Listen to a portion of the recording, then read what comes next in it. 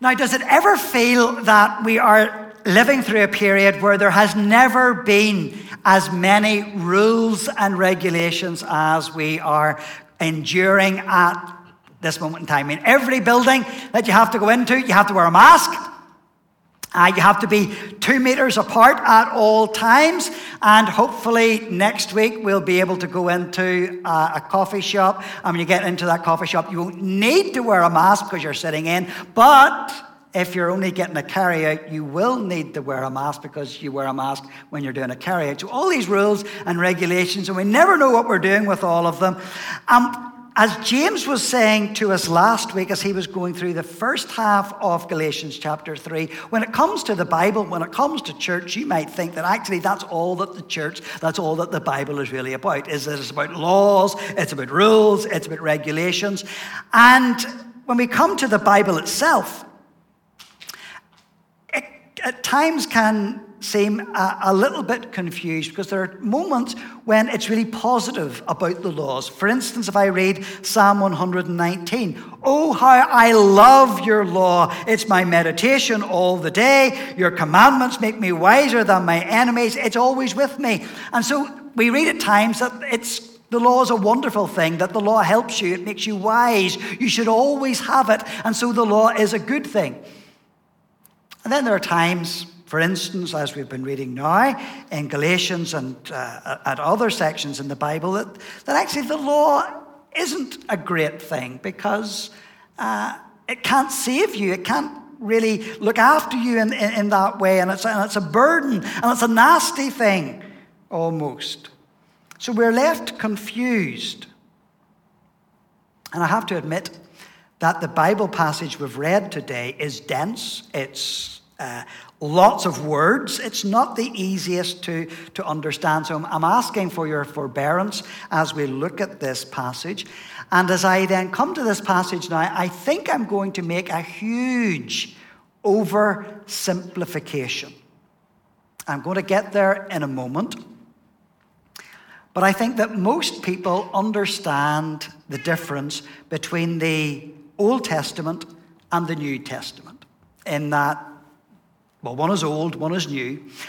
The Old Testament is telling you all that was happening before Jesus, and the New Testament is telling you all that happened from Jesus and after that. But here's my oversimplification, that the entire message of the Bible, if you're going to try and boil it down to one simple message, I think that we might say it is to answer this type of question.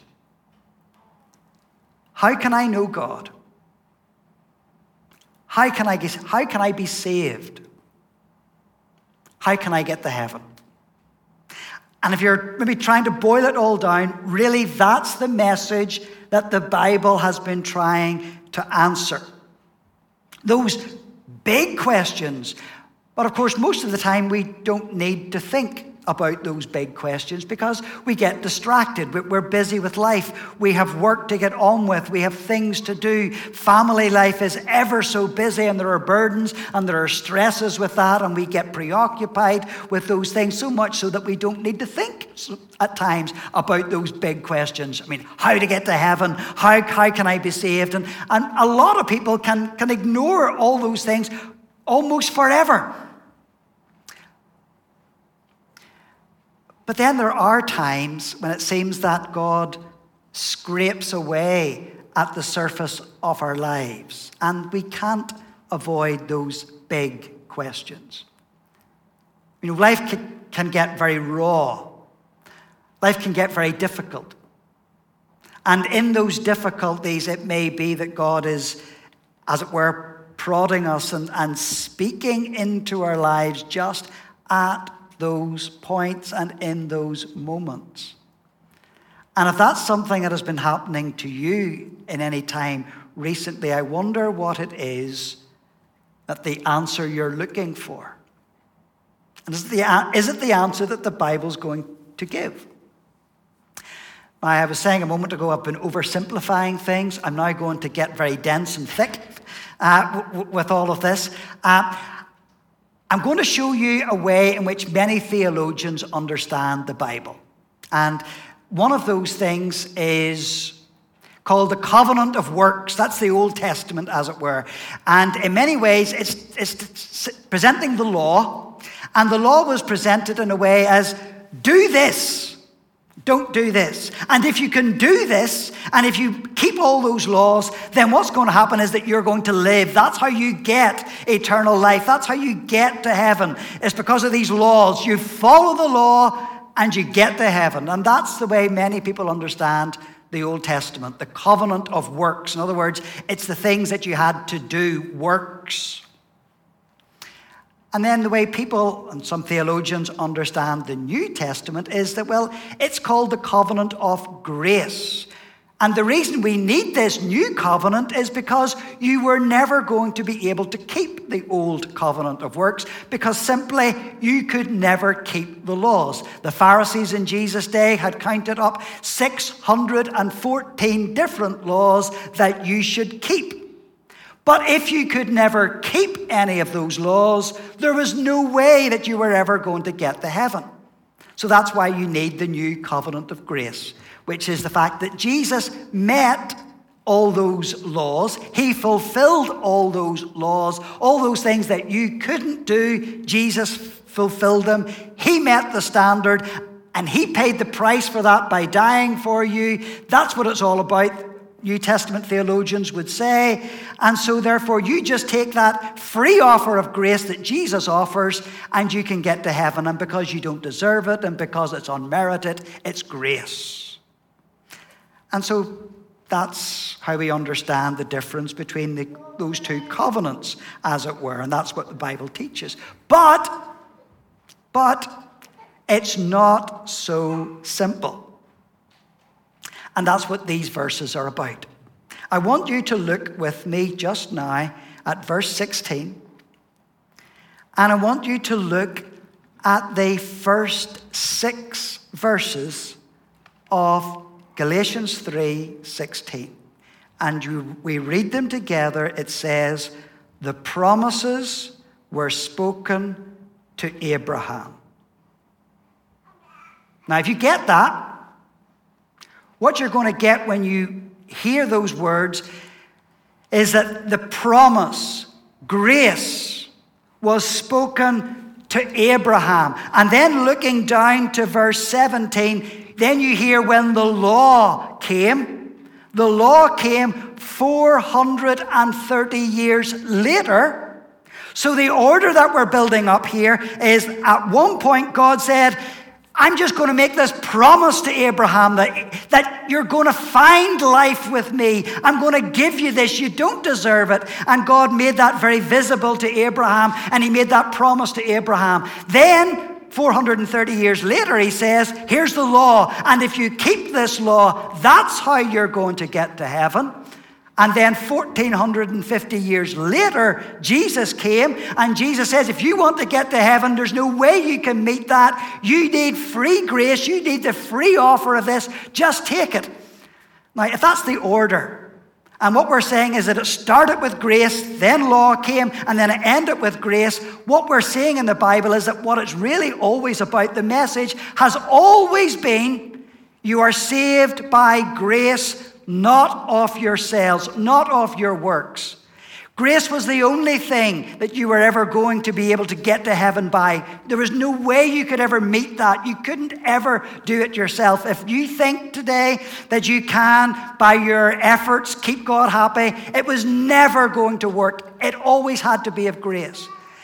And the question that you should be asking is the question that Paul asks down in verse 19. Because he says, if it was always grace, verse 19, why was the law ever given? I mean, if God was always going to save you by grace, why did he ever give you the law? Why was the law given to the Old Testament people in Moses' time? And the answer to that,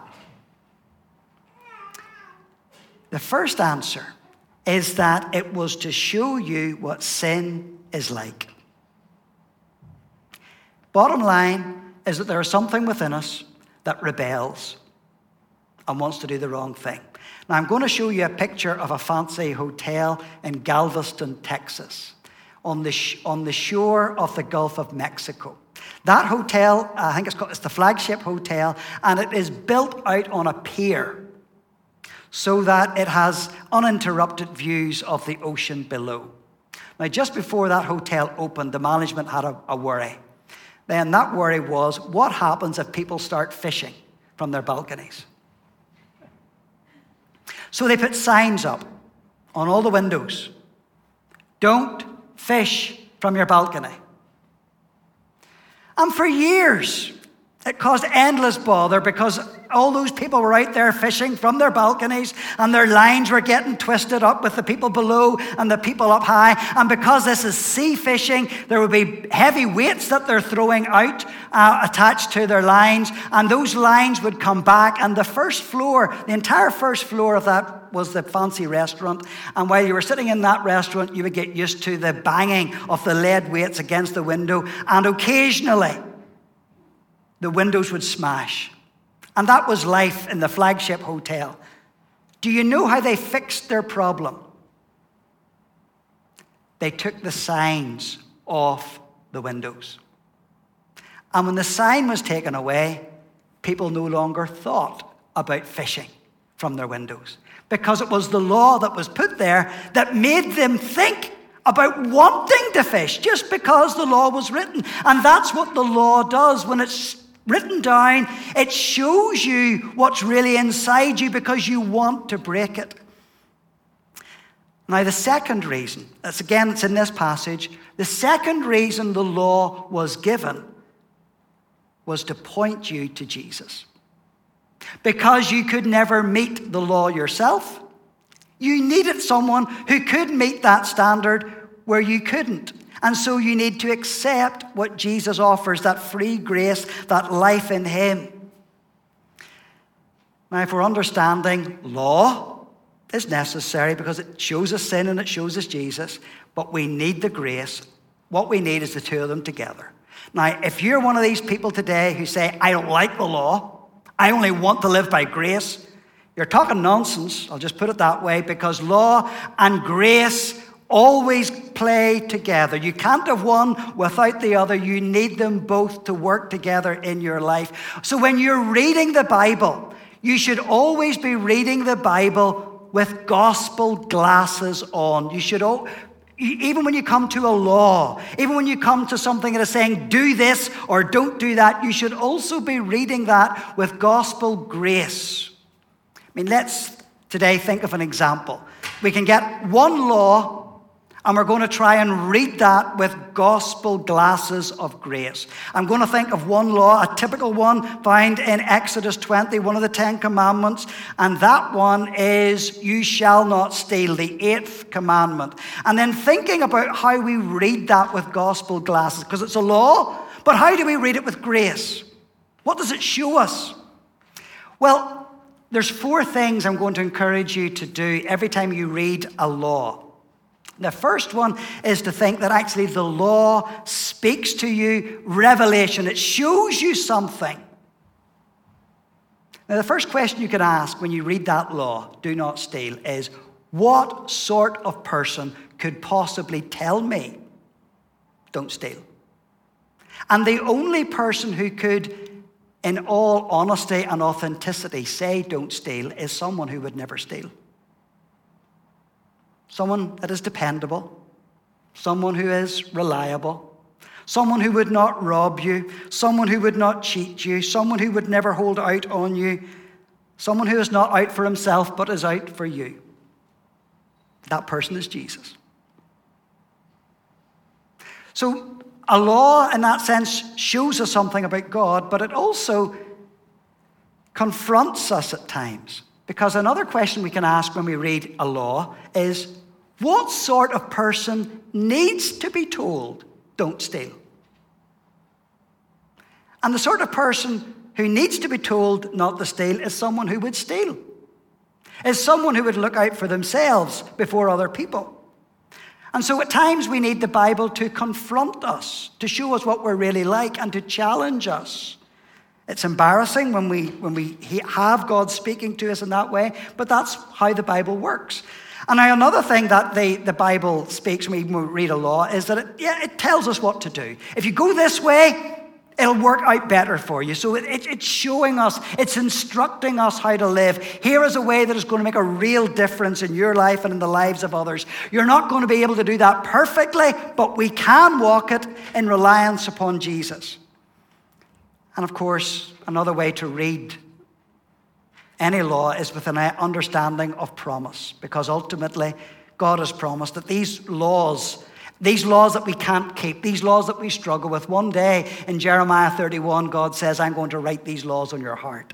And they're not going to be abstract, and they're not going to be cold, and they're going to be warm, they're going to be caring, they're going to be loving, and it's going to be so part of you, and it's going to make such a difference in your life that everything's going to be changed. And even in this world, we're going to struggle, but it's not until we get to heaven itself that suddenly everything all fits together. And thanks to the finished work of Jesus and by the work of His Holy Spirit, we're going to be changed, and we're going to be cleansed, and we're going to be different people, and we're going to be so thankful for that. But right now, we can struggle with any law that's written there, even when we try to read it with gospel glasses. And we might struggle to the extent that we would say, if I can't do this, I'm just not going to bother. Eugene Peterson, who passed away earlier this year, wrote a book on Galatians. And when he comes to Galatians chapter 3, he actually entitles this chapter, His Story. And the way that he writes about it, he says, because of what Jesus has done, you are free to fail. And you don't need to be worried about failing. And normally it's because we are so fearful of failing that we don't want to try. So even when it comes to following God and putting Jesus first and trying to do what God wants us to do, what actually may hold us back from doing that is the thought is that I will fail and I can't do this, so I'm not going to do it. But when we realize that we never could do it and that Jesus has done it for us, all that we need to do is to trust Him. And so we can, in that sense, and what Eugene Peterson writes about is we can aim for the moon. We can say, I'm really going to try and be like Jesus. And I'm going to have His character upon my life. And I want to follow that. And I want Jesus to be represented in my life. And I want that to change my relationships. And I want it to change what I do at work. And I want it to change my behavior. And we won't be afraid of failing because we know that Jesus has met that for us. And He lifts us up. And so we will actually treat the Bible very seriously. You know, look at the way in which and how closely Paul treats the Bible. Down in verse 16, he constructs an argument from the difference between a plural word and a singular word. That's how seriously Paul treats the Bible. And the hardest thing in the world at times may be when the Bible confronts us. And it challenges us. And it's hard. And it can be awkward being in that spot. But I wonder today, are we prepared to listen to what Jesus is saying to us through His Word, by His Holy Spirit? To let these words impact our lives. And even though we feel we can't do it in and of ourselves, we simply realize Jesus already has done it for us. And He offers us forgiveness. And He offers us grace. So we cling to that. He leads you, He guides you, He'll be with you. So we read law and grace. We need the both of them. And we read it with gospel glasses. Let's pray.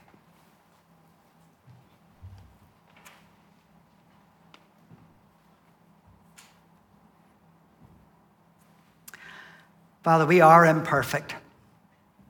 And there's no point trying to pretend to be anything different or any other than that.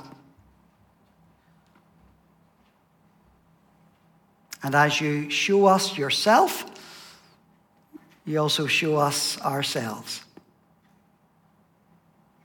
But may our vision not rest upon ourselves, but upon you. And Lord, we thank you for grace, for the forgiveness of Jesus, for the wonderful salvation that he has made possible for us. All of grace, not of works, so that no one can boast.